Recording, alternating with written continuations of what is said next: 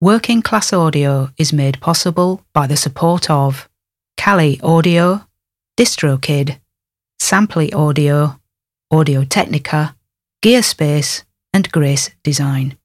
This is the Working Class Audio Podcast, session 367. Working Class Audio, navigating the world of recording with a working class perspective. Here's your host, Matt Boudreau. Thanks, Chuck. Hey, everybody. Welcome back to the Working Class Audio Podcast. This is session 367 you're listening to. My guest today is producer, engineer, and coach, Brad Dollar. Brad is somebody that I've known for some time, and he used to be located in the Bay Area. Now he is located in the great city of Nashville, Tennessee. Really happy that he's here today. Brad has worked with a ton of people. I'm not going to even begin to list them all, but really great guy and really experienced at that. So very much looking forward to having him on the show. Brad Dollar here on the Working Class Audio Podcast.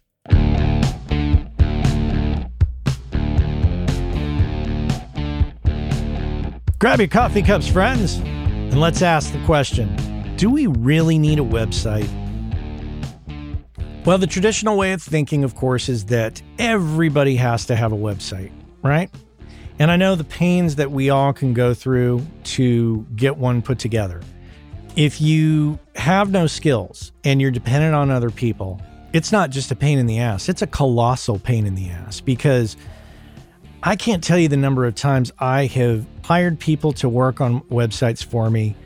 They've set me up with, a great site, and then I can't access it. I can't change it. I have to contact them to change it. It is really a frustrating position to be in. And, your website is the thing that's going to be dynamic. It's changing because you're working on projects, you're updating it. You have social media posts that you might want to add on there if you're doing that, if you're incorporating that. That is not fun to be in that position. Now, there is another camp of people, and I can also be in this camp, those that have some skills to do it on their own. Maybe they're not total top professional website designers. I certainly am not. Once I got so frustrated with the process and wanted to take control of my own website destiny, if you will, I just started to figure it out over time. And that put me in a position of being in control of my website. That's a great position to be in. So if you have those skills and you want to go for that, that's great. But what I'm asking is do we really need a website? Let's examine it for a minute. Let's say somebody has heard about us and they want to consider hiring us. They need to find out more information. What information is it that they need to get to? Well, they need to have a way to get in touch with you, contact you. They also want to have a listen to some of your work or see some of your work, depending on if you're involved in movies or video games. And they want to know maybe just a little bit about you. But these days, it seems that nobody really has the patience to comb through a huge website and read a giant bio and look at all your pictures, and they just want to get down to business. That's my assumption, and I could be totally off base on that. So the alternative to that, of course, is, the first round of it is social media, because you can represent yourself there, whether it's Instagram or Facebook or LinkedIn, of course, which I'm always a big fan of. That's one way to do it. If you're tired of that whole realm and you want to try something different, you can do these things that are essentially, I don't know what the proper term is. Maybe they're called link trees. I don't know. I know that is a company that has one of these things. And essentially, it's a single page that has a bunch of links. And in my particular case, I use solo.to for Matt Boudreau and for myself as an audio professional, but also for the podcast for Working Class Audio. So, if I go to solo.to / I think it's WCA. Yep, it is WCA. You got a picture, you have some basic information, and then you have links. You can create links to anything you want. You can provide an email, and you can keep it really simple or complex. At the end of the day, it's just a single page. Like if I go over to, let me see, Matt Boudreau.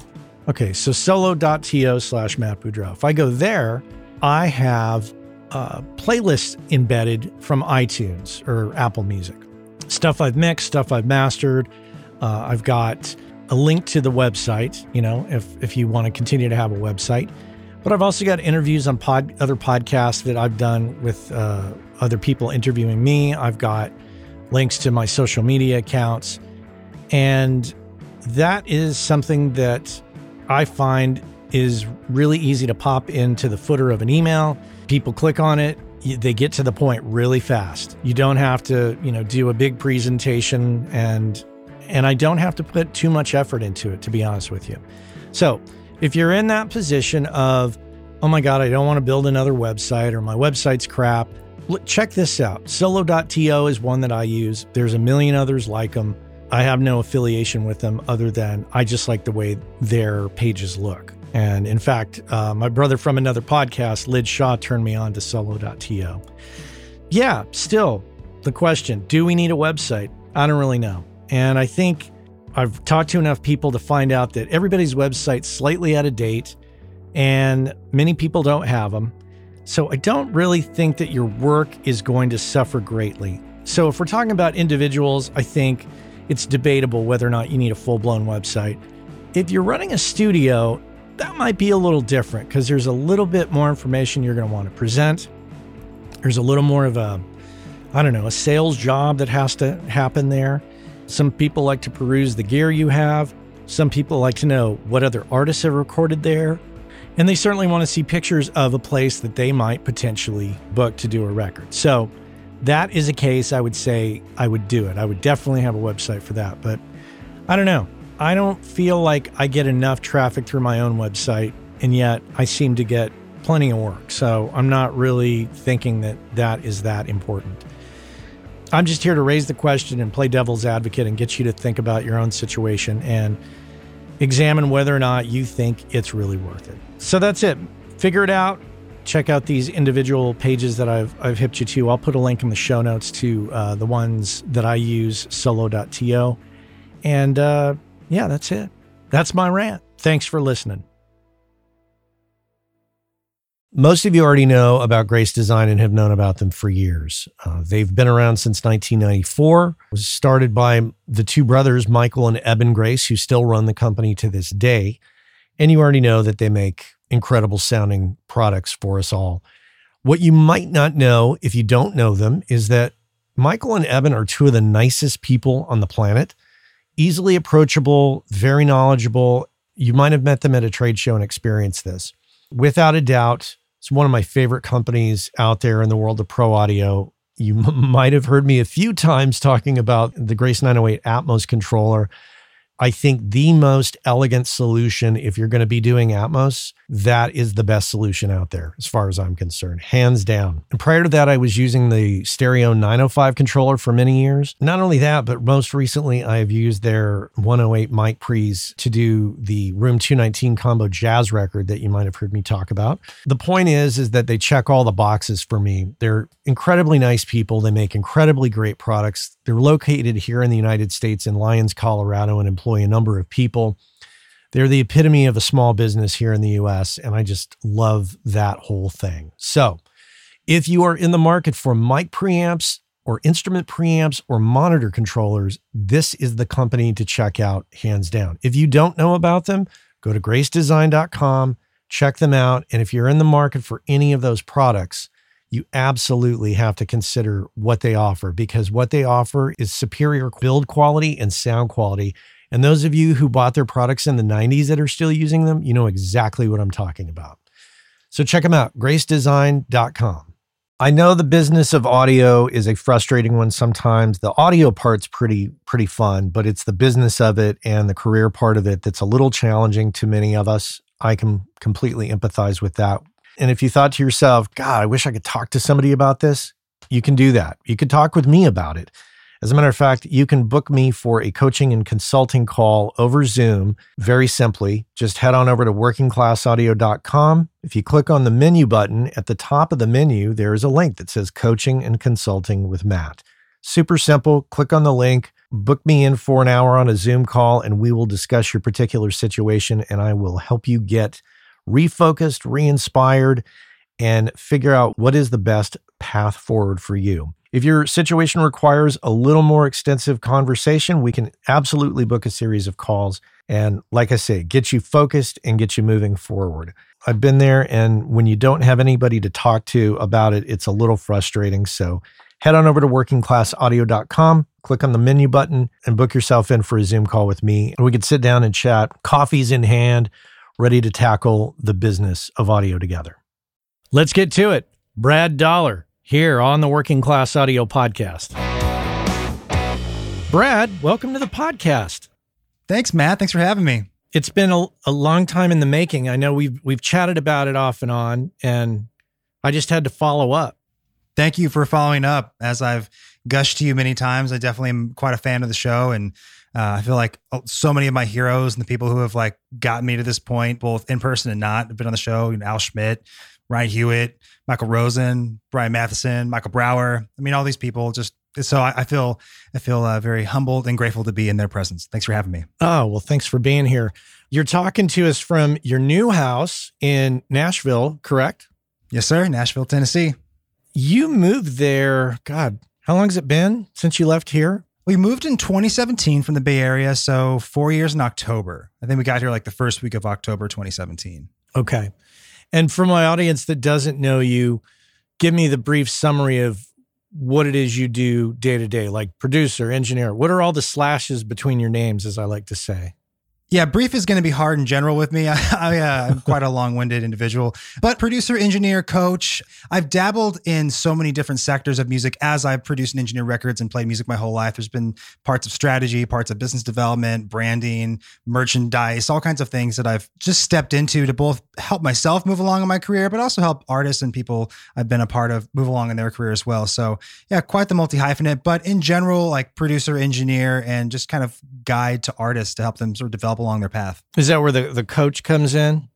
Yeah, definitely. I feel like as producers and engineers, we are in so many more sessions and so many more recordings than an artist gets to be in, right? I mean, like an artist makes a few records a year, but we as producers and engineers, we do it all the time. And I think we have a lot of valuable insight that can help people sort of steer a better path for themselves. So I'm always really focused on what can I do to better this overall environment that I'm existing in with other creators and whatnot.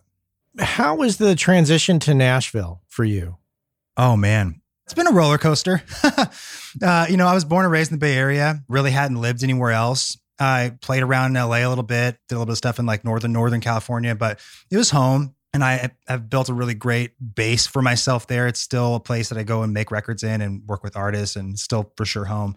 But Nashville, I kind of just put in this perspective of like, I left the Bay Area when I was 30. So it's 30 years of like building up a base for yourself in place. And I've been here for 4 years in Nashville. So I'm like in kindergarten of like building my network and letting people know who I am here, and also just contributing. I think that's a big part of like when you move to a new place, it's like being ready to contribute to it. So it's been good. I came with a lot of energy. I was very excited. Mm-hmm. And, I think last year was kind of a hamper on it, obviously for a lot of people, but this town, especially, like the whole reason I'm here is to be around people. So kind of took a retooling of things, so to speak. And this year's been kind of like, I feel like that edge of the curve sort of going parabolic. My friend and artist, Mary Bragg, great singer, songwriter, she told me when I first moved to town, she's like, it's a 4-year town before things start kicking off. And I feel like it's right on the dot, like things are starting to move. So it's been good, but it's definitely been a learning experience for sure. What part of the learning experience have you encountered? I mean, how different is it from, I guess, culturally from California, from Northern California specifically? It's very different in a lot of ways and very same in other ways. I mean, I think when it comes down to music making, it's a language that works across the planet, across time and space. So that part is pretty consistent. I just think it has taken a different understanding of how things actually work. Like Nashville is a very business-centric town. So everything, it comes with a decision about like, how's this going to land in the real world? How's this song? How's this lyric? How's this word? How's this mix? How is this going to actually show up, not just people's ears, but actually in the world? How's it going to be marketed? So I feel like that's always here. And in the Bay Area, it's like the exact opposite. There really isn't music industry. There's so many amazing studios, so many amazing producers, engineers, artists. I think it's one of the best creative places to make music, but there's no business. And so there's no real kind of like motivation in some senses to like make those very business-centric decisions as you're creating. So I think that was the first big thing coming here and understanding most things that mean something don't happen without a contract. and a lot of understanding the way you network in a new place like this. It's a different town, just like LA is a different town than San Francisco or Oakland. So I think understanding how things work here, who's who. I mean, the first few months I was here in town, people introduced me to songwriters and producers who were like big people here, but I don't know who they are. So it's been about, I feel like the last year, like really getting an education on the history, who's who, like what means what really formed here. And I feel like that has been the turning point, is really understanding the place that I moved to. So I think that's the biggest sort of transition thing, is just learning a new place. Yeah. Did you have a lot of trepidation leaving the Bay Area? Not leaving necessarily, but what was going to happen either way. I felt like it was like LA or Nashville. One of the two was going to have to happen, just from a personal growth perspective. I think that especially now, you can make it work anywhere. We're in a remote life. So if you live in like Mali, or if you live in Des Moines, like you can make this work. You can make records. But for me, I really want to keep growing this career. I mentioned greats like Al Schmidt, and his journey kind of took him around different places, took him from New York to LA. And so that was kind of in the back of my head of like, okay, I need to go to like a real music center. And that was enough passion and inspiration, I think, to get me through some of the rough spots and through some of that trepidation. But I didn't come here with a passion, let alone a real knowledge for country music. California country, for sure. I worked with a band called the Easy Leaves, of a very California country sound. I mean, I love Merle Haggard and the Bakersfield thing, but that's not necessarily indicative of what Nashville is. So I wondered if that was going to be an issue. And I can't say if it is or not, but I can say that the other things that I offer, sort of coming from this other world of like basically working a bunch of stuff that isn't country, I can kind of bring that into country music and help that sort of form while I'm getting my current Nashville education on it. So I think that trepidation sort of like has since gone away. And now it's mostly good old fashioned working engineer trepidation, where, okay, when's the next project coming? When are we going to keep making money? So that's always there too, no matter where you go. What made you decide to go to Nashville instead of going to Los Angeles? I think I was more scared of Los Angeles. I wanted a break from California pace. I really wanted a break from that pace. And LA is much more chill than the Bay Area, and I love the people down there, but I just needed a break from it. And I felt like, if you're going to be in music and you want to be in the United States, you really don't have a lot of options. And so that was a big move. And then also just economically, really wanting to move a couple chips forward in the game. And it's really hard in California. And coming to Nashville was like night and day difference. So I think a little bit of the combination of those two things was probably why I picked that over LA. But I still dream of like going and working at Capitol. I still want to be in there making music. So yeah. And the other thing too about, well, I'm sure, and of course, Los Angeles is like this as well, but there's a lot of crazy talented people in Nashville, not just songwriters and musicians, but engineers. Absolutely. Hugely talented. So, and so the sense of competition, are you intimidated by any of that? No, I love it. I feel like we have a lot to learn from people, and I feel like we all have our own individual thing. And I think that's been a reality as long as I've been in music, because there's always been competition. Even when I was in bands when I was a kid, like it's like us and the other bands, who's going to draw more, like we played in plenty of Battle of Bands things when I was a teenager and whatnot. So no, I'm not nervous by that at all. I think there's a lot of room for it. I think the only nervousness comes with like, okay, where are my deficiencies? All right, man, okay, I need to get a lot better at like playing keyboard, or I need to get a lot better at like understanding if I put the capo here, what chord is that now? Things like that. The level of musicianship is much higher, even in like people passing by on the street. But that doesn't reflect on the individuals. That just makes me like want to know more and work harder and kind of be more aware of where I can get better at things. Now, you've recently bought this house, and that is something that is challenging for a lot of people in California. Yeah, I don't think it would have happened for us for another 10 years, my wife and I. I think it would have been more waiting, more saving. Well, and speaking of your wife, like how did you all arrive at this decision to go there? Obviously there's something for you, but what about her? That's a great question. We talked about it for a long time. We've been together for 10 years. At that point, we've been together for about 6, 7 years. So we had talked about moving for a long time. She's from the Midwest. And so she was looking to sort of come back here. Our favorite place in the world is San Diego. It's a beautiful place, but it's not really a music place, right? So we could have picked any other sort of place that was like maybe better long-term for us. Hey, like I'd love to go to Thailand. But I think that this place sort of offered like a little bit of everything that we were looking to have, a little more like economic freedom, a little more of the music centric stuff.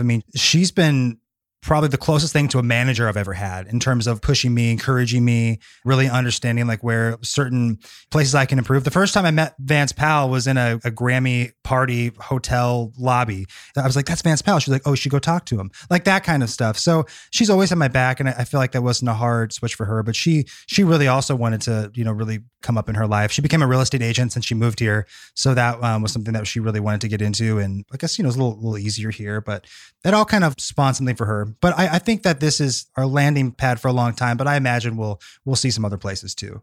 Yeah, that's great. I mean, what better way to like have your significant other get involved in the community, but, be a real estate agent, because it's like she gets to see a lot of different parts of town, meet different people. And yeah, that's really interesting. Yeah, it's been awesome. So this house, have you set up a studio? Do you plan on mainly working out of there, or tell me about your studio situation?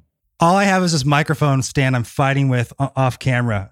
Yeah, I know. You and that microphone stand are not made for one another. I know we're not. I'm here. I'm going to slide it in. We'll do a little bit of that. It's just a little too heavy on the back boom part. Yeah, definitely for me. Well, since forever, I've never really had a home studio. I've had a mix setup. I've had plenty of a place to do like overdubs, but I've never really had a space like, okay, come here and track. I've certainly tried it many times when I was living with my grandma when I was still a teenager. She had this kind of garage space that we called the Classroom in San Pablo, California. And I recorded a ton of my first projects in there when I was a kid. A bunch of touring bands would come through and we would try to trade them recording time to let us like join their shows when we went to their town and things like that. So I had things like that, but even before I moved to Nashville, I really had a very pared down setup. So nothing more than the speakers, computer interface, just enough to mix and make music. And it's been pretty much the same thing since we moved here, basically because we were saving for the house, to be real. Every kind of last dollar wasn't going to go to like a new interface or, I'm going to get this Avalon 737. It's like, that's not happening right now. So it's been such a distant thing in my head that when I would dream about it, I would dream about a big side building and a small Melbourne console, and, like all these big things. So I have to find that in between kind of thing of like, okay, I'm actually in a house now and I've got a great room. It's on the other side of the house. It's not going to bother anybody. For the first time in my life, I want to make improvements to the walls. I'm not worried about, making somebody mad, or if I want to insulate it or whatever I want to do to it. So it's forming. I definitely am going to make this an acoustically treated space. I'd like to build an amp ISO here. And I think long-term, the reality I think for me is I love working in big studios, and I'd love to talk about that because I think there's something really special about that is accessible to everybody. But I love still going to big studios and making music on consoles and using mics and things like that, because I know we can make stuff in a house. Of course, I think things sound really great in a house, but I think when you combine the two, there's something really special that can happen. So I really want this space to be a great overdub room, a great space for me to mix. And honestly, if this can be like one of the better places to come track vocals in town, I'd be stoked about that. But that's about the height of this dream for this house, is like overdub mix space. So let's talk about how you're getting work, or how you plan on getting work if you are just at that early stage. What's the strategy? Like, what does one do when you move to a new town and you need to work? Yeah, well, I would say the move to the town and like getting to know people and find work, I feel like that started about 3 years before I came here. My first sessions I did here. So before I ever moved out here, I came once, saw the town. I went to a sort of like NAMM show, I think that was happening here at the time. I think it was NAMM. It was really small. And I just got a feel for it and then flew back home. And like I did a tour of Blackbird that time and things like that. And then I came back like a year or so later and did an actual session at a place called Catch This Music. It's a publisher on Music Row. I'm not even sure if it's still there right now, to be honest with you, but I work with this band called The Outer Vibe. And so I did a session there, like a very Nashville session, like come in, write a song, record it. So it was a really good dose of that.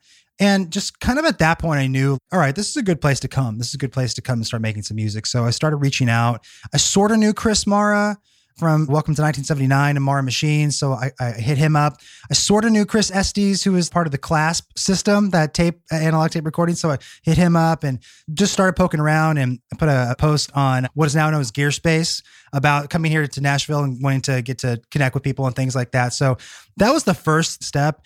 And then as I got closer to moving here, I started to ask people in the Bay Area, like Michael Romanowski, like asking, like, I think I asked Stephen Hart, I asked like, do you know anybody in Nashville? Just getting that ball rolling. The Recording Academy too was a really great sort of like initial launching space. So to start was just like tapping into the resources that were already around me. And from there, I mean, I feel like it's been the same as it's always been. I've never really run marketing or like run ads. I just have really relied on word of mouth. And I'm a big proponent of social media. I think it's a really great place to meet people where they are and really connect with them like right where they are on their phone. So Instagram, I've been building my website and posting on it for years and just kind of working that. So I think the same thing kind of goes here, just connecting with one person, then ask who else do you know, and just kind of letting that ball roll and just very naturally and organically. I think I have more potency when I meet people in person, and I think I have even less anxiety when it's in a studio format. So I'm always trying to create those two things. So I'd say it's the second side of it, is just creating those situations where it can meet people and have it branch off from there and let your work speak for itself. At the end of the day, especially in a town like Nashville, like your work has to speak first, because everyone's really nice, but you got to be really good too.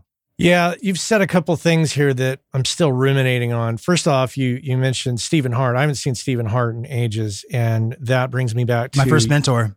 Such a fantastic individual who's also been on the show. In fact, he was on the 100th episode of the show. But the point is what I'm trying to make is that in saying that I haven't seen Stephen in ages is something that goes back to something you said earlier about the differences in Nashville and the Bay Area. In the Bay Area, you hit it, man. There is no business here. Well, I mean, as far as record labels and infrastructure and day-to-day, like there is in Nashville. If there is, and I'm getting this wrong, Bay Area friends, call me out. Tell me. Point me in the right direction. But when I first moved to the Bay Area in 1988, September of 88, this place was on fire. There was so much going on. Not only in hip hop, but thrash metal and quirky bands like Primus and Counting Crows were coming up and Green Day.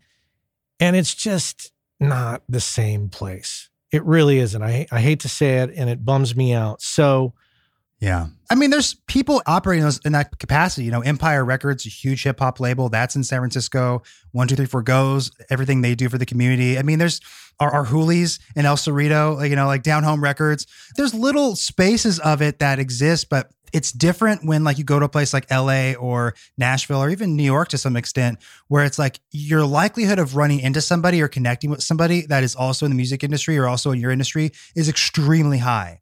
There's so many stories of people I've met since I come here that have told me like, you know, they'll be walking down the street, warm day, someone will drive by, be like, hey, so-and-so, we're going to a session. Do you want to come? That really still happens here. I think a lot of the sort of studio dreams of mopping the floors and getting a spot, maybe not like in a big job, but like working behind a desk, that still happens here.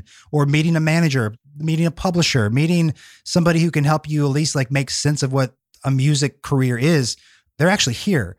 And so I think for the Bay Area, it's like everyone's there, but everyone's also, you have to seek each other out. Like, and it's a very small enclave and it's powerful and it's potent, but there aren't the resources that drive the economic side of it. So that people are like, oh yeah, let's go have a big studio session, or like, let's go do this big writing boot camp at a house and try to come up with songs to go pitch. Like a lot of that is just, it's an afterthought, and it works both ways. Like in the Bay Area, like you have complete creative freedom. Like if you want to go make the best album of your life and not have anybody's input and just be yourself, it's the best place. So many great studios, so many great engineers, musicians, producers. You can make your best personal record. If you don't care about commerce or the economy, like go to the Bay Area and make music. But I think if you really want to have a career out of that, it's just missing that spot of people who work behind the glass as well. Yeah. And we're also spread out here in a big way. And it's not like you can just go to the coffee shop and run into various members of the musical business community or music community in general. Yeah. And people are busy too. People are dang busy. I mean, like there's amazing, incredibly talented, successful people in the Bay Area, but like everyone's crazy busy. And if they live in Marin and you want to meet in Oakland, you got to plan that months in advance. And I think that spontaneity is just what gets trampled out by sort of just trying to exist in that space. Right. So that brings about a few other factors, you know, and I don't want to turn this into the Bay Area, you know, is bumming me out. It's not, but it has its challenges. And one of those challenges is, like you said, if somebody lives in Marin and you want to meet in Oakland, it's like, well, okay, let me figure out the traffic and my schedule and where are we going to meet, where are we going to park? oh no, let's not park over there. There's cars are getting broken into left and right, and there's a ginormous homeless encampment over there, and we can't go and sit and have coffee in this place because of COVID, whatever. It's a little bit of a pain in the ass, to say the least. Right. And I think it's indicative of basically how the entire country and most people who don't live near Music City feel. Like, someone who is in Des Moines, like, well, I don't even know the next guitar player. It's a common problem. And the Bay Area just became one of those places that sort of, for the time being, the culture is muted. It's there, it's existing, but it's not being amplified in the same way. It'll come back. It comes and goes in waves. It always does.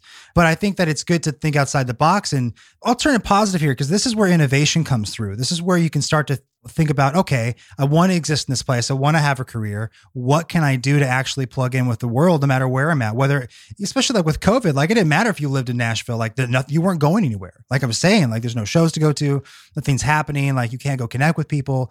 And so I think that problem is the problem that we should all be trying to figure out for ourselves, kind of going into this next decade for ourselves as entrepreneurs, especially, but definitely in music, and thinking about how do we keep growing our ability to connect with one another. Because ultimately that's how people are finding you to make music with you or want to make music with you. It is a little bit, of course, like having a successful product, like a great song, or having a great team, or having some money or a budget or connections. It is part of that, but you also have to arrive at it with a willingness to exist in it and sort of know how to weave yourself towards it. So I think it's a problem with a positive side.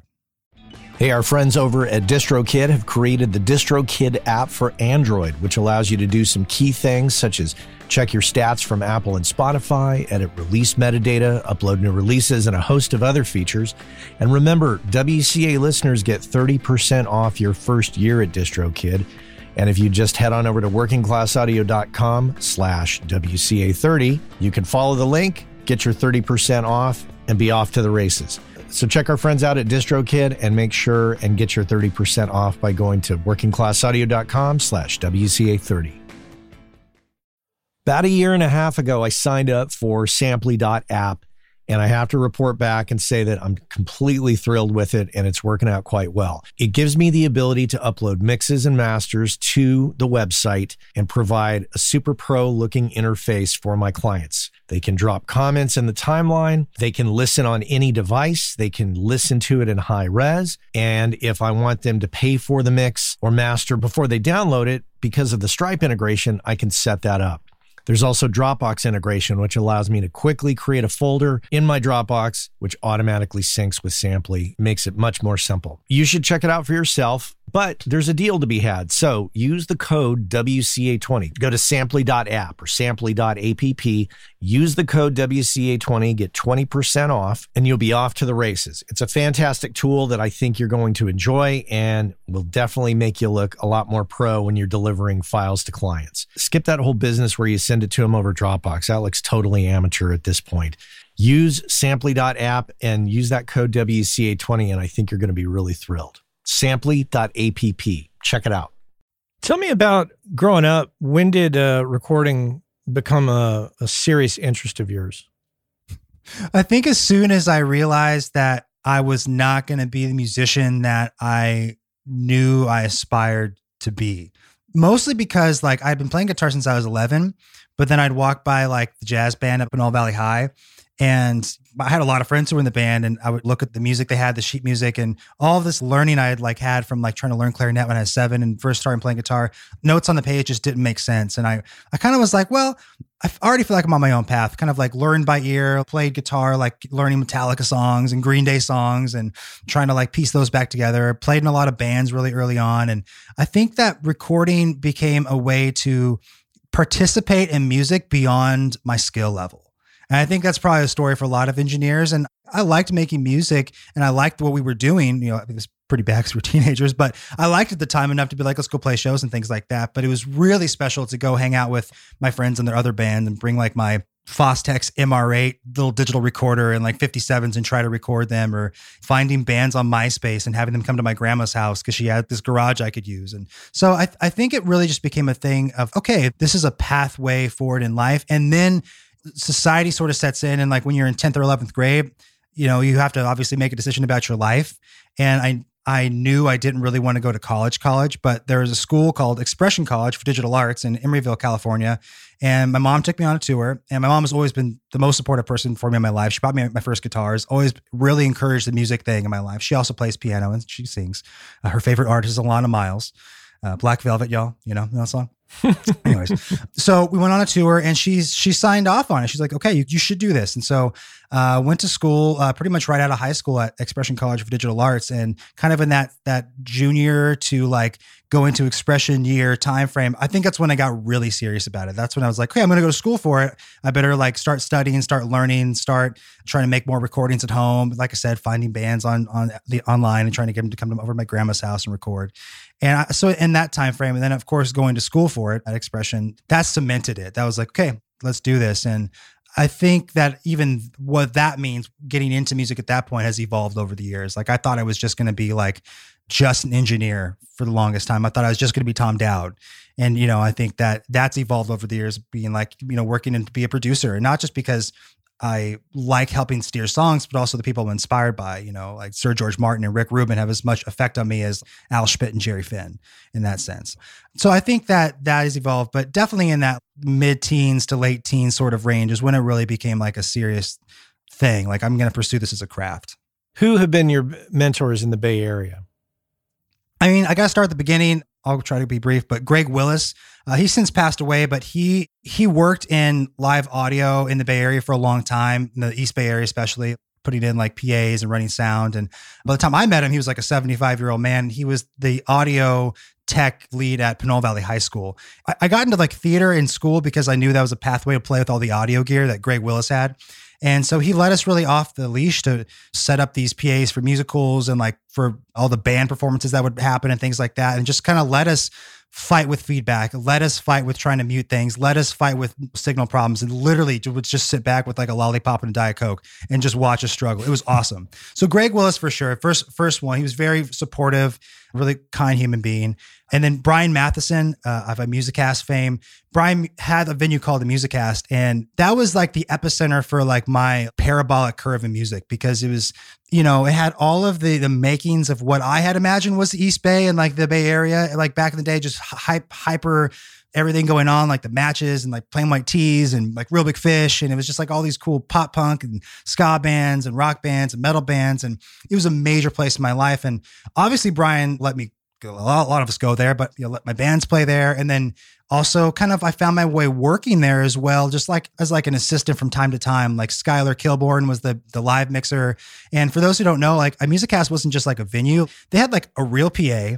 And by that, I mean like it was big and not just like a little Fender Passport. It had like a great mixer, but they also had like a whole secondary recording room upstairs. And they were doing live webcasting before webcasting was cool. They were doing live chat. So if you were on the stage playing, like people could chat to you from the screen and you could watch the shows online.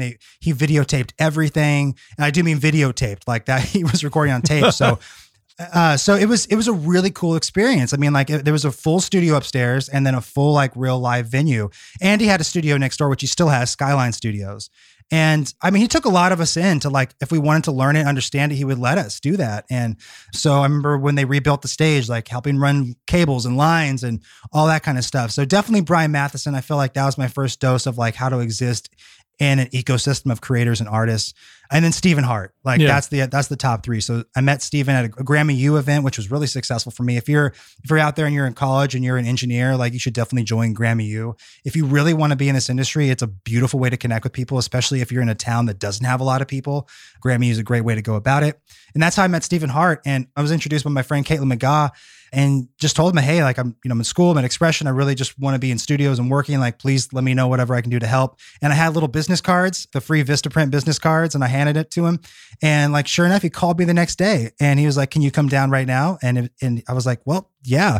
And I went to meet him, and he had just left Fantasy Studios. He was the chief engineer there for a long time. And he had just opened his own mix room at this place called Bay Area Sound Studios in San Rafael. So he had just moved in there and was looking for some help. So Stephen was in like a room, maybe like a 12 by like 8 room that he converted to a mix room. Mm-hmm. And there were 2 really big studios that were on the other side of this warehouse, designed by Sam Burkow, meant to be rehearsal/recording rooms, and then a bunch of small rehearsal spaces. So like there's like 16 rooms in that building, and Steven had one, and we had access to the studios. Just to kind of paint a picture here. So as we're recording, there's also rehearsals going on. So there's this big mixture of people coming in and out all the time. It was really awesome. So I kind of got myself in a position where I was assisting Steven, but also got like a really very basic assistant entry-level job at the rehearsal studio, moving PAs around, setting up mixers, watching the front desk, picking up phones, all that kind of stuff. And when that wasn't happening, I was helping Steven. So that's how I met him. And he really took me under his wing, taught me everything I know about miking. I feel like he taught me the Al Schmidt way of doing things. That's how he was going about things. So we didn't have a lot of outboard gear. It was just microphones and moving them and making them work in the space, and really powerful and positive time in my life. Really great mentor. So those are my 3 Bay Area mentors for sure. In the beginning, there's been many more since. And for you audience, Brian Matheson, he was just on WCA number 360. Stephen Hart, along with Cookie Marenko, another Bay Area veteran of the recording world, were both on episode 100. So you can check those out. I'll put a link in the show notes so you can put all the pieces together here of what Brad's talking about.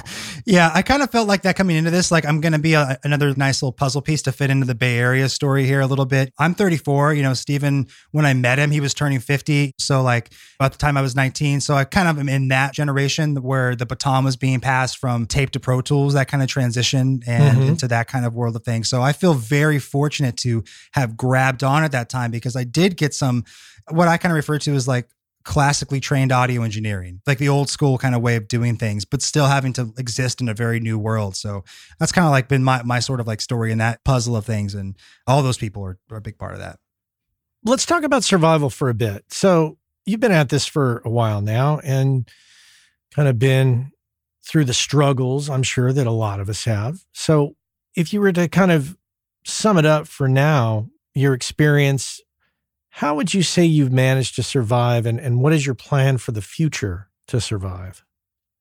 The intuitive answer is to say yes as much as possible. And I don't mean that in a toxic, hustly work kind of way. I just mean like being okay with trying things and doing things that are maybe scary at first. Like when someone maybe first asks you to produce or asks you to work on a kind of music you're not sure about, or asks you to mix when you're used to just tracking, or vice versa.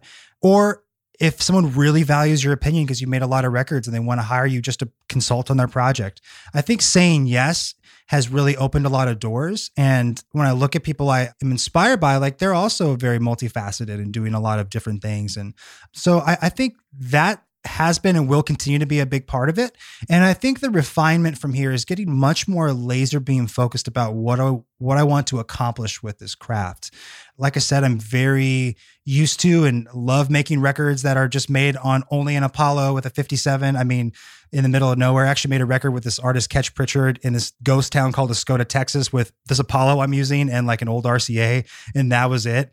I get it. I love that stuff. But for me going forward, I think it's really about bringing as much of my craft as I can to artists as much as possible and help create a refined level of music in terms of like helping artists really find their vision and having it come across in the songs, but also doing so with the sense of like the people it's going to land with, really merging everything about the craft and audiences and people and real interaction and connection with music, really getting those two things to come together. And I think a lot of that's just going to come with being very specific with what I want to accomplish, like making those dream lists of artists you want to work with and really going for it. And, I think that's the next thing, is just maybe taking a little more risks and being a little less afraid to strike out. Cause if you don't ask, you don't know. If you don't try, you don't know. And I think that's the next place I'm at. Like it's already been enough of a roller coaster. I've already seen the bottoms, seen some pretty big tops. So like might as well just keep trying to swing a little harder at bat.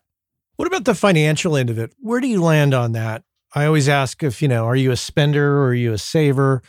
What is your approach to managing money and keeping your head above the water?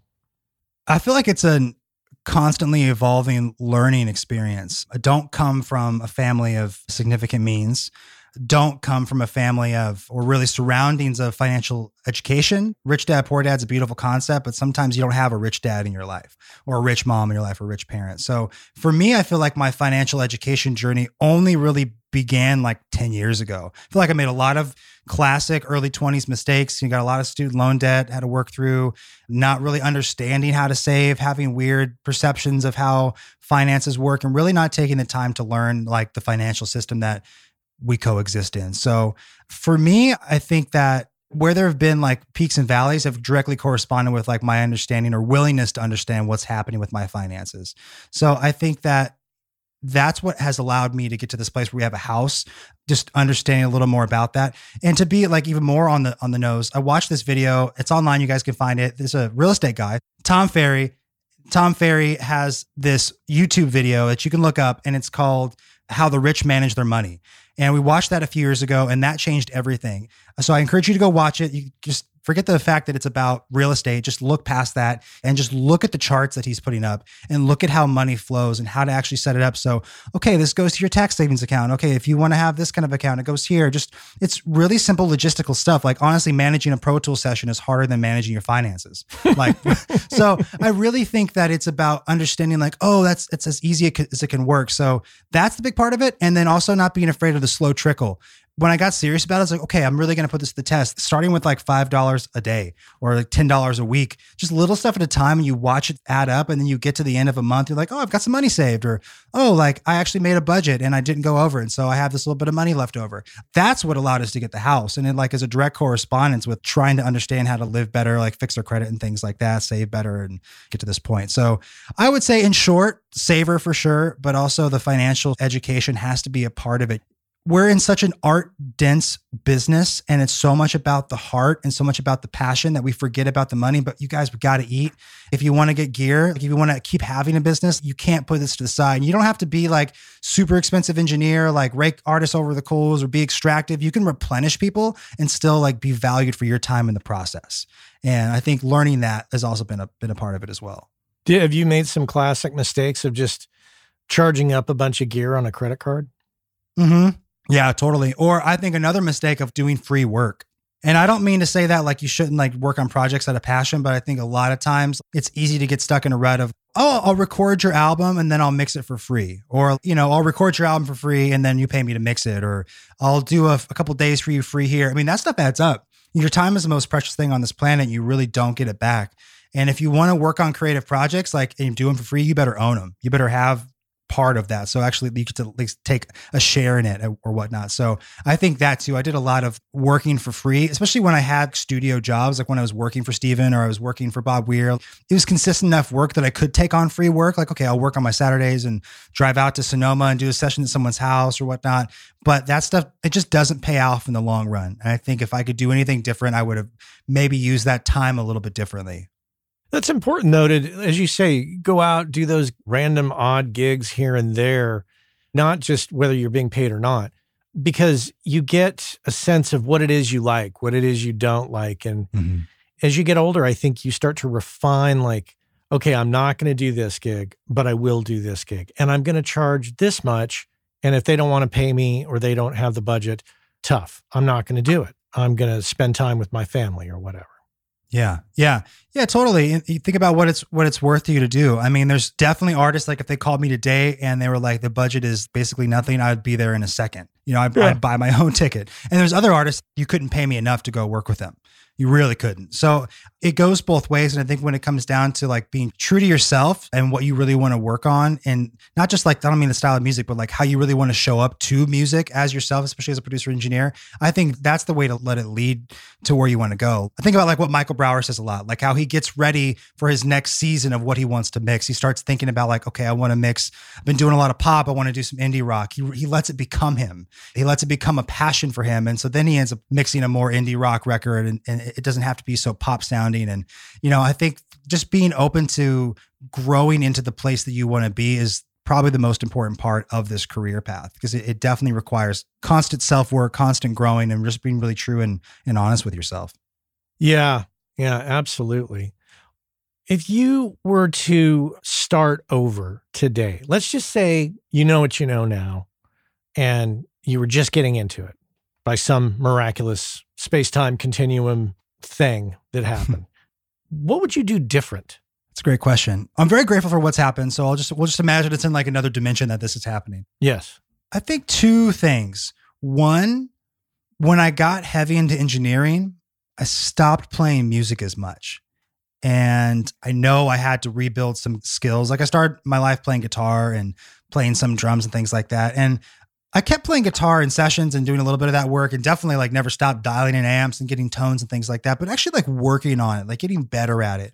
Like right now, I'm really like, I've been playing electric guitar my whole life, and I've been really trying to like get acoustic guitar playing more under my hand, more like getting more of that Carter scratch, more of that rolling pick. My fingers almost don't do it. They're so used to chuggas, palm muting and things like that. So I think if I could go back and as I'm getting busy engineering, still working on music, still songwriting, I feel like I would go back and use more of that gap of time between like 20 to 27 of playing more music, doing more songwriting and producing and engineering, doing all of that. So that's the first thing.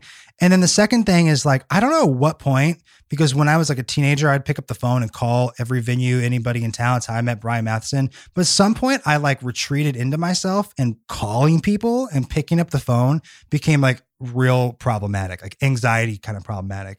I think out of like fear of what's going to happen on the other end. Is it going to be a yes? Is it going to be a no? Am I going to say the wrong thing? Am I going to not be experienced enough? And so I would go back in time and just pick up that phone a lot more, call a lot more, just like what I did, putting myself in front of Steven. I would double down on that. Go to LA earlier, so I'm not so traumatized by when I'm trying to like make a move when I'm like in my late 20s. So I think just leaning more into the communication side of it, I would have definitely have gone back to do, and is a big part of my strategy going forward. Way more communication focused, because I love people. I love talking with people, learning at people, love listening to people. So I'm just leaning more into that because it comes naturally anyways. Yeah, that is interesting. Some people I meet are super fearless about who they'll reach out to for whatever reason. Mm-hmm. I definitely, with the show, had to just overcome any kind of fear I had, because I got to reach out to people all the time. So I'm constantly emailing and messaging, doing all the forms of communication we have in this day and age when I run across somebody to interview. But 20 years ago, I don't know if I would have had the same willingness to just say, hey, here's what I do and here's what I need, and I'd like to have you do this with me, kind of a thing. Yeah, you're great at it. I mean, yeah, the lineup on the podcast over the years has been amazing. There's a famous DJ and interviewer. You might know him, Nardwuar. You familiar with Nardwuar? I know the name. Nardwuar, the Human Serviette. He's a Canadian radio host, and he's been on the air like since his his teenage years, but he interviews everybody, and his interviews are crazy because he does intense research on the people. He knows things about them, like when they're like in 8th grade, or like their first friend in high school who introduced them to this certain song. And so you kind of watch his interviews, you're like, this is crazy. He seems like a character, but he legit is one of the best interviewers there is. But there's a TED Talk with Nardwuar, and the whole TED Talk is about how Nardwuar has just always said, just ask. You never know what's going to happen. You just ask. And that's how he's interviewed like prime ministers and Snoop Dogg and just like anybody. So that always is in the back of my head, like just ask. And if I could have heard that a little earlier, I think I might have put better use to it. But for sure now I feel like the fearlessness is coming on. Let's talk about the up-and-comer recording students who might be listening to this in whatever classroom or on their own. What advice would you give to them about trying to be an audio professional in this day and age, with studios closing in some places and those opportunities to, get in on the ground floor? Those opportunities are fewer and far between. So what would your advice be to those students about launching their career? Yeah, I think the only real difference is that as time progresses, as an engineer and producer, you have to be less focused on the studio or the place, or even to some extent the label or the organization, but the artists. Being really focused on the artist, because the amount of music being made is not decreasing, it's increasing. And the amount of content that's needed is increasing, and the quality expectations they're out of this world. What's expected from rough mixes and demos is far more than what it was, when Bruce Springsteen's cutting Nebraska. It's so different. And so there's a lot of room for engineers and producers. It's just not going to look like Joe Ciccarelli or Sylvia Massey in a studio. Those pathways are possible, but there are many more home recording steps that have to happen before that. And I think also for engineers that maybe aren't going to be in studios, like embrace getting awesome and making records in the house. Like look at Phineas and Billie Eilish making those records, or I know the newer Taylor Swift stuff. They are in that big studio in New York, but they're doing a lot of writing in the house. Jack Antonoff's studio in New York, that's a small apartment, and they're just full of gear and crap and all kinds of stuff. And I mean, they're making some of the biggest music in the world. So both worlds have to coexist. And I think if you can really become like excellent at your craft in a small space and let your art and your craft speak for itself, it's going to guide you to be in these bigger spaces. But I wouldn't be discouraged by it. And if you want to work on SSLs and you want to work on needs and APIs, you can make inroads and make the time to do it. Build it into your budget. I think for a lot of engineers, the thing you have to understand is it's not up to you to decide if something is too expensive or too cheap. That's the client. That's the artist to decide. So oftentimes, every time really these days, I give two budgets. I give like all out, like here's what it costs if we go 4.5 days on one song. And here's what happens if we go 4.5 hours on one song. And let them decide, if they're like, yeah, let's do 2 days on the song and let's go to Blackbird for a day, then we'll finish the rest of my house. A lot of artists are down for that. Like this is their dream too. They also want to go to studios. You can't let them forget that just because you think they're priced out of it. And for a lot of artists, they might be like, no, I can't do it. Is there any way we can like just go run the track through the console for an hour? You could do that too. You can go rent Blackbird by the hour. They don't care. You can go rent any big studio for a little bit of time. Like, especially if you're a student or you're like, hey, I just really want to get my feet under the ground to do this. And I really want to do it in a space like this. They're going to encourage you. This is a very encouraging community. So I would say just not to be defeated by the changing times, because they're always going to be a changing. Yeah, that's for sure. Well, on that note, where can people find out more about you? BradDollar.com, BradDollar.com, just like money. That's my real name, by the way. People often wonder if that's like a stage name, but I was christened Brad Dollar when I was born. BradDollar.com. And then I have a YouTube channel, albeit I feel like the last few months I've been a little not working on as much, getting moved into the house and things like that. But I've been building a YouTube channel the last 6 months to a year pretty consistently, just bringing information to people. A lot of things that I feel like artists and producers and engineers are just they get stuck on, and they're easy answers for me to provide, but I think they can open up a lot of doors. So I have a YouTube channel, and you can find that on my website, or you can look Brad Dollar on YouTube. And then I'm at Brad K. Dollar on socials. So, but I'm around, pretty easy to find. Excellent. Well, I'm going to include a link in the show notes to all of that for Thanks. The audience to find. Well, Brad, it's really good to see you, man. I'm glad you're settled into your new home and you've made your way to Nashville. Times are going to be exciting for you, I see. I appreciate that. Yeah. I mean, I feel like I'm just getting started. I feel like 2020, being at home so much, I went back to really studying my craft. I feel like I really doubled down and listened to your podcast last year. I was just really just glued to as much information as possible. So I'm excited to see the kind of things that come down the pipe and what kind of music we all get to make together and do. So I'm very excited, and thank you for having me on the show to be a part of all this. Oh, it's a pleasure. Great to see you. You take care. Thanks, Matt. You too. Our friends over at Kali Audio have just introduced the brand new LP UNF system, which is meant to give you everything you need from a studio monitor in a package that you can basically set up anywhere. And the system is specifically designed for your desk. So no matter how else you're using your desk, reflections from the drivers to the desk to your ears are accounted for, giving you a perfectly clear picture of your mix that you can rely on to translate well. Whether you're putting them on stands behind your desk, on a desk away from walls, on a desk against a wall, on a desk on speaker stands away from the walls, there's a number of configurations, and they have settings on the back to accommodate all of that and more. And if price is a concern, never fear. They're priced at $299. That's right, pretty affordable. Head on over to KaliAudio.com and check out the new LP UNF. Brad Dollar here on the Working Class Audio Podcast. Thanks so much for being here with me today. Appreciate you coming by week after week, episode after episode. We've had a great year, and this is the last episode of the year 2021. We'll, of course, be back next week with another episode, and we'll start 2022 with yet another show. Remember, if you have a guest suggestion, stop on by workingclassaudio.com, find the form, fill it out, send it on over. It is the fuel that runs this show, and it is super important that we have a constant flow of guests. That's how it works. But that's all for me today. Want to thank the crew for a great year. That includes Anne-Marie Plo on the editing, Cliff Truesdale on the Working Class Audio theme song, and the magical Mr. Chuck Smith there at the top of the show. Always remember, connect with me on LinkedIn. And until next time, take care.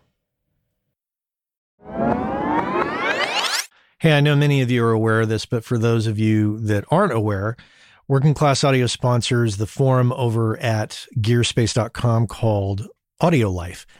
And quite simply put, it's a place where audio professionals can go to talk with other audio professionals about things other than audio gear, including life hacks, work-life balance, health and hearing loss. You know, if you want to talk with other audio professionals who can identify with what your lifestyle is like, and how it relates to things going on in the world outside of audio, this is a great place to go and check out. So head on over to gearspace.com, check out Audiolife, many of the same topics that we discuss here on the show on gearspace.com. So check that out.